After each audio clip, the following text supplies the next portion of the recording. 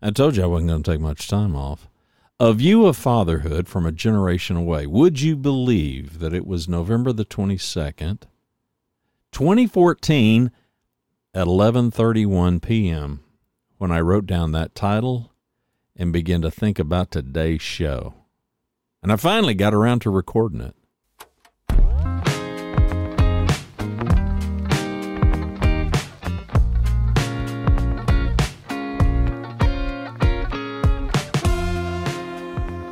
Greetings and welcome inside the Yellow Studio 3.1.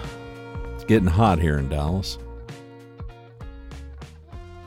I did record this during dry dock. But that's the great thing about podcasting. You can kind of do whatever you want when you want. Today is Thursday, June the 29th, 2023. We've got the July 4th holiday coming up. We just had Father's Day just a couple of weeks ago. And so, that's what kind of prompted me to go ahead and hit the record button for a show that I've been thinking about for 9 years.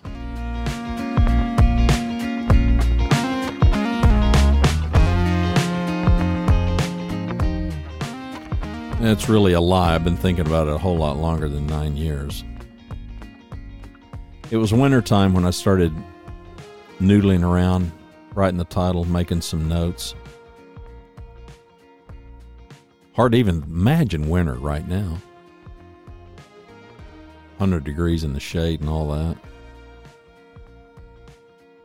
And of course, November the 22nd, we were about a week away, less than a week away or so from the holiday season kicking off when I first began to jot down some of these notes.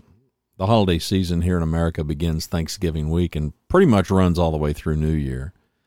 You know, families gather around big tables filled with all that great healthy food, including the one that is most appropriately named stuffing, because that's what we do. We stuff ourselves. And here in Dallas, on Thanksgiving Day, we've got that little football game that began in 1966 with the either beloved or absolutely hated Dallas Cowboys. And then college teams, they're getting in on the action now. And for many families, especially among the men who sit in the room in front of that television, maybe the bigger game is to see who's going to stay awake. How long can we stay awake to try to watch all this football? But it's a day of celebration. It's a day of giving thanks, mostly, I think. And even people that don't think about God or even believe in God may find themselves giving some thanks to something or somebody for the food on their table on Thanksgiving Day. But mostly I think it's about being surrounded by friends and family, and I think it can cause even the most callous person to whisper quietly, this is nice. This is nice. Now, not all thank yous are filled with spotlights. Not all thank yous involve some loud public address system and a bunch of fanfare. Some thanks just happen in our head very quietly. And that was what was happening with me about 9 years ago when I first jotted down these kinds of notes and began to think about this. And whatever ideas I had in mind back then of what kind of a show this would be, I can't remember. I didn't make that many notes about it, but the title stuck with me, and I remember getting some photographs together. Because, when you get older and your tribe has increased, I think you may be more prone to giving thanks. I have been. And when I say tribe, I don't mean that Seth Godin version of tribe. Seth Godin, he's this marketing kind of a guru guy, and he talks about tribes, and he means those folks that are willing to buy your stuff. That certainly is a tribe. It's just not the way I mean it. I mean family. I mean the really closest tribe. No offense, but you're not part of the tribe. I'm happy you're here. You're listening to the podcast and all, and I guess I would consider you part of a different tribe, but I'm talking about this tribe. Listen, you and I, we're friends, and I've got great appreciation for you. I certainly don't minimize friendship, but the tribe, including me, is about 10. It is 10 people. and 5 of them are kids. And then, of course, the holiday season wraps up with that New Year's Eve celebration, where generally people go from eating more than they should on Thanksgiving Day to spending more than they should on Christmas, and then drinking too much on New Year's Eve. So, yeah, it's a holiday of excess. And for quite a few, it's more about excess and overdoing it than it is about anything else. But listen, it doesn't matter what you do. It doesn't matter how you choose to live during that holiday time of year, or even here we are in the dead of summer and the sweltering heat here in Texas.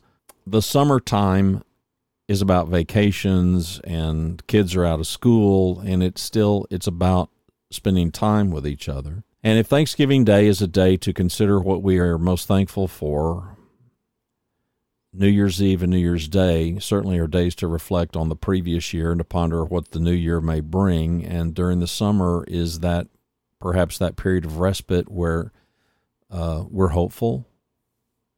I hope you're hopeful. It's ironic to me that New Year's Day is the time when many people resolve to make some improvement, those New Year's resolutions and all that. And even those studies report that most of those fail, and frankly, rather quickly. Less than 3% of all resolutions ever come to fruition. Personally, I think that's generous. I think it's probably way lower than 3% of resolutions. But here we sit in June, and I don't know about you, but I'm thinking about cooler times, temperature-wise. And I'm always thinking about family. I'm always thinking about the people who surround me. I'm particularly thinking about the ones who call me Dad or Pappa, which is what the grandkids call me.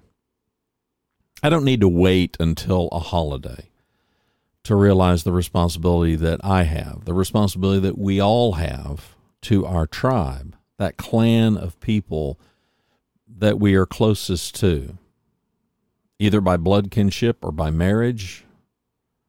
You know, when you're a father, it's mostly the responsibility that you feel toward your children.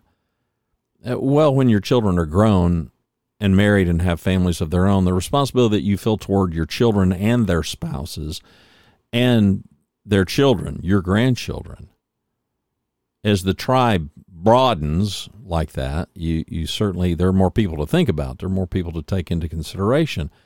And if you think about it too much, I suppose the enormity of the circumstance could certainly buckle your knees. But it might give you greater resolve. It might give you greater purpose. And for me, oddly enough, it does both at the same time. I was almost 21 when I became a husband. I was 23 when I first became a father, and that was a long, long time ago. It was August 17, 1980. It was the hottest summer on record for consecutive 100-degree days, at least in this part of the country. And to tell you that my wife was miserable that summer would be a gross understatement. But we had a son. And we named him Ryan. And then, over 10 years ago, my son had a son. It wasn't his first child, but it was his first son. And just like that, there were 3 generations of us, males in the family. My father is 99, and that makes 4 generations alive simultaneously. Ages 99, 66, 42, and 10. And, well, then another one came along, 8. You know, it's an average span of 30-plus years between generations that run from 1922 to the present year of 2023. And my fatherhood is now a generation away, you could say 4 times over. I got 5 grandkids. Now, it depends on how you calculate a generation, but you understand what I mean. It's an odd thing. It's just an odd thing. It's an odd thing, and I don't know how you can really prepare for it. Maybe it's not so different from fatherhood in that regard. But it's very different from fatherhood in a practical way, because it's just a different burden of responsibility. It's a different feeling altogether.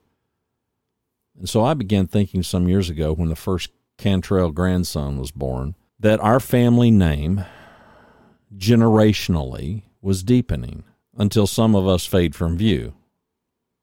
It's going to deepen and then it's going to shrink because, well, death does that. And the odds are, statistically speaking, my father is going to be the first to fade. He's healthy, he's doing well. And come September, Lord willing, he will celebrate his 100th birthday. About 5 years ago or so, he lost 2 siblings. They were the only siblings that were surviving, and now he alone. He is left alone among 7. And his brothers and sisters, they didn't all pass based on their ages.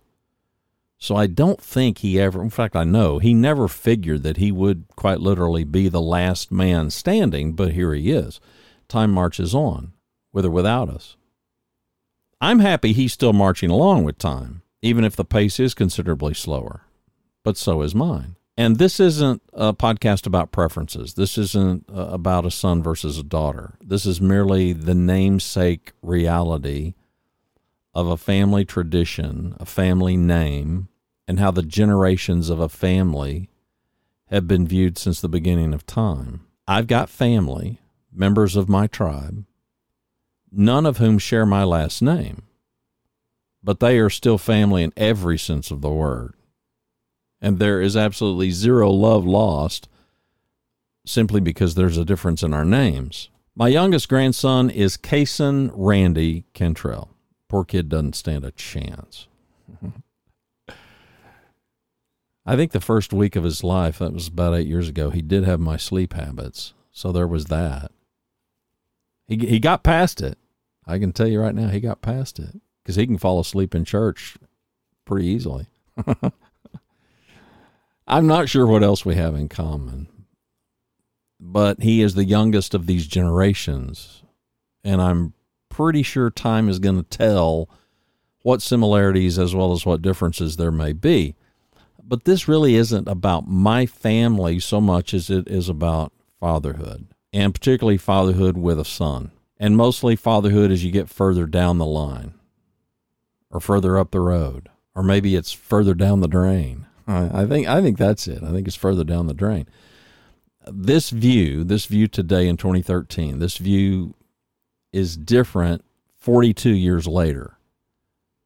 My son will turn 43 later this summer. Now, I can tell you as a dad, few things are better than seeing a son do well, because just a couple of weeks ago on June 18th, there was Father's Day. And around Father's Day, there were the usual conversations that I would embark, as it seems I always do every year, with dads, and dads particularly who talk about sons, and talk about sometimes how sons were better than dad at something dad used to be pretty good at. There are all the conversations of playing games with the kids and forcing the kids to be competitive and not giving them a win. But the day coming where Junior beats dad at something, and he legitimately just beats dad. It could be something as inane as checkers or something a little more physical like arm wrestling. But you hear dads talk about golfing and being pretty good at golf and taking the kids out, teaching the kids to play golf. And one day, finally, Junior, he beats dad at golf. First time ever. Those kinds of things. And some dads don't handle that so well. Listen, that's been the objective all along. That's the whole point here. I mean, I've never held myself as the standard for my son to beat. If all my son has to do is best me, well, hello, Bill. Set your sights a little bit higher, won't you? I have hoped as a father to provide my son with a solid example to follow, one that he could and hopefully would build something much, much better and much, much bigger. Learning from my life has always been the goal. Learn from my life. That includes the good, the bad, the ugly, which is why I'm so open with communication and always have been at home. Frankly, I am everywhere. But there have been lots and lots and lots and lots of candid conversations at home. It has just been the way that we have operated in my family. I don't know how your family operates. It's none of my business, and I don't care. I'm not trying to impose. I'm just sharing. My son grew up hearing me say, I'm not the dad who's going to die leaving things unsaid. And I've always said it with a bit of a chuckle, but it's completely true. I'm the dad who's going to die probably having said too much. And that's not driven by verbosity. That's driven by the fact that I've never wanted other people, especially my family. I don't want anybody to wonder, I wonder what he meant by that, or I wonder what he might be feeling, or I wonder how much he cares. Does he care? This is hard. It's hard for me, even as a self-proclaimed wordsmith, to put into words how I feel about the growth, the improvement, and the successes of my son. And now that we are well into our 4th decade together, it's even more special. And it's even more difficult to put it into words. I was feeling this 9 years ago, and only you can imagine now how much more deeply I feel these things. When a son eclipses a father, the satisfaction, the happiness, it's extraordinary. It's extraordinary. I have lived my entire life as a son. I have lived almost 46 years of my life as a husband. I have lived almost 43 years as a father, as a dad, so I know what I'm talking about. You know, dads watching their kids play sports. This is where you mostly see dads that really want their kids to excel, because too many, they see themselves through their kids. That's not their son out there playing. It's them. And so if their son isn't among the best players on the team, you know, the kid that makes all the difference in the world for the team winning or losing, then dad ain't happy. And usually the rest of us, we see this and we hear this. We see it and we hear it while he is incessantly coaching his kid from the stands, or if he may be the actual coach on the team. That's a really bad deal. Or we see it in between innings when he goes to the fence to push this kid. I'm being kind. Push is the most appropriate word I can think of, but sometimes it's absolute harassment and torment. I see it in 6 and under sports. I see it in little kids. Dads pressuring kids to perform well because, well, you know, come on, it's your DNA out there. It's your kid out there. Counter that with the dad whose son performs well. Maybe even far better than anything dad could have ever done at that age. And while I think many are proud, I would hope that most are proud. I would love to say all of them are proud. Sometimes you see a dad who struggles to understand his new place in his son's life. Right? This place where, okay, your coaching is no longer needed, if it ever was, because now Junior is out here. Junior is doing really, really well. He's doing better than you ever did, and already probably knows more. It happens. I remember one of my favorite public presentations was a TED Talk by Sir Ken Robinson. You can Google it. I've talked about it ad nauseum because it's just so terrific. And he makes a joke about Shakespeare's father. Or, well, he opens it by talking about Shakespeare having an English teacher. Like, how ridiculous would that be? It happens. It happens. It happened to me. It has happened to me. It's going to keep happening to me in so many different areas of life because my son isn't me, and I'm blessed because of it. He is his own person. He is his own man, but he's my son, and I'm as proud as I can be of who he is, who he has become, and I'm very optimistic who he will grow to become. And he has passed me by so many times. I mean, at this point, he's just lapping me now. And my question is, what could be better? I mean, what could be better than for a father to have a son that is just absolutely running circles around you? I frequently encounter dads whose sons they're just failing to progress on multiple fronts. You see a whole lot written today about kids who are living at home, and I encounter this more frequently than I would have ever expected to a decade ago. dads who've got kids and are like, yeah, I just don't think they're ever going to leave home.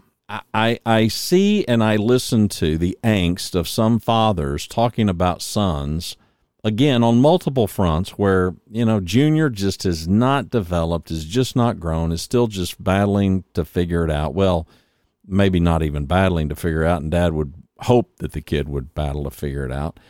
And I see their angst. I listen to it. I kind of sort of understand it as much as a person that hasn't experienced it can understand. It's not my own. It is not my own. And in those conversations, I'm the guy who's just going to sit there like a mummy. I'm going to get really, really quiet because it's not my experience. It's not my experience as a dad to my son. In my coaching practice over at growgreat.com, the reality is my client's success is my success. And I tell them that all the time because it's just 100% true. And in fatherhood, it's the same goal. My pride in a client's growth, my pride in my son's success is a really similar kind of a feeling for me. Both include a high personal investment. And that personal investment only has to do with how I may be able to influence them, how can I impact them, how can I help them in their journey to figure this out. They are themselves, they're not me, and I'm not them, but I'm deeply connected. And there's no separating that. I was happy then, I'm happier now. A kid's perspective versus an adult's perspective and all that, there's often quite a difference. A young dad's perspective, been there, done that. An old dad's perspective, now that's where I'm at. Well, they're not the same. With 5 grandkids now, I've got a viewpoint I did not always have. I mean, that's as it should be. Come on, the podcast is leaning toward wisdom, and it's the very point of this podcast. It's growth. It's increased self-awareness. It's wisdom. It's not just the pursuit of wisdom, but it's the catching of it. I was happy then, I'm happier now. Well, happy's a word that conjures up, I think, for me, happy, I only use that word because it's the common vernacular of the culture. But to me, it just kind of conjures up images of gleeful pleasure. And that's not how I mean it. For me, when I say I was happy then, I'm happier now, and I'm talking in the context of my fatherhood, for me, a better, more accurate term would be contentment. And yet for most people, I don't think that word quite bespeaks how I feel, because people mostly, they think of contentment as in, it's all fine. It's all fine. No, for me, it's way better than just being fine. It's really good. It's fulfilling. It is deeply satisfying. That's how I mean contentment. And that's really the better word for me. I was contented then, I'm more contented now. I was happy then, I'm happier now. I'm far happier now as a father of this son than I was then. Mostly because then, when I was a young father and he was a little boy, I was hopeful. Okay, but the future is so unknown. I was hoping to get it more right than wrong. I was hoping that this little boy would grow up and understand what I was trying desperately to accomplish for him, in spite of the fact that I was sometimes just dreadful at it, hoping that he would grow up to forgive my many shortcomings, hoping he would figure this out, hoping he would mostly get things right, praying that he would learn wisdom and he would exercise it in his life, praying that the lessons that we were trying to teach about God and the Lord's church would be deeply instilled into him, so deeply that he would never forsake it. I mean, these and many other things, these were my hopes. These were my goals. It's not easy. It's not easy to be happy. And when those are hopes and goals and you're right in the middle of the fight, for me at least, it was kind of hard to be happy because the future was so largely unknown. And now that I'm at least a generation away from those days, I can tell you that I'm happier because today is proof. Today is proof that those dreams, those aspirations, those goals, those efforts, and those prayers have been answered because my son is a better man than me, and I could not be happier about it.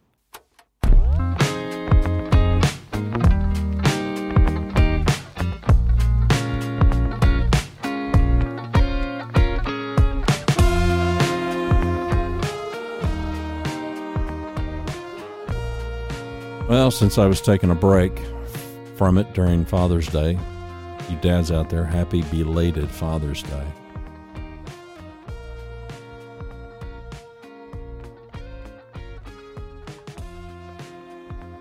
I can't pretend how moms feel, because I'm not one, but I know how dads feel, or at least I know how I feel.